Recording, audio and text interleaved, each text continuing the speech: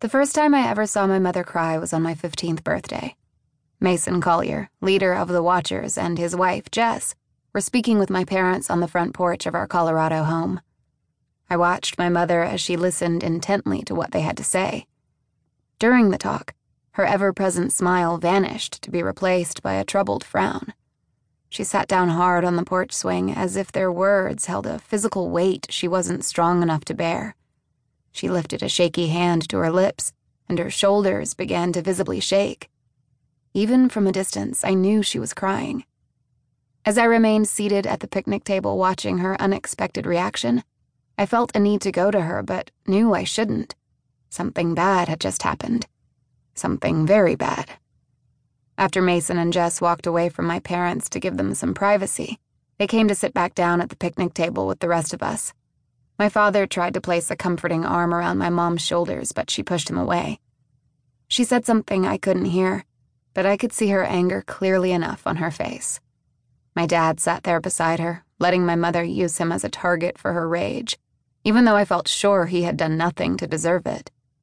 After she unleashed all of her fury, she broke down into heart-wrenching sobs. My father wrapped his arms around her then and held my mom tenderly to him until she stopped crying. God appeared on the porch shortly afterward. I watched as he said something to my parents and held one of his hands out to my mom as if asking her to come with him somewhere. My mother looked at him warily like she didn't even want him there, much less to go somewhere with him.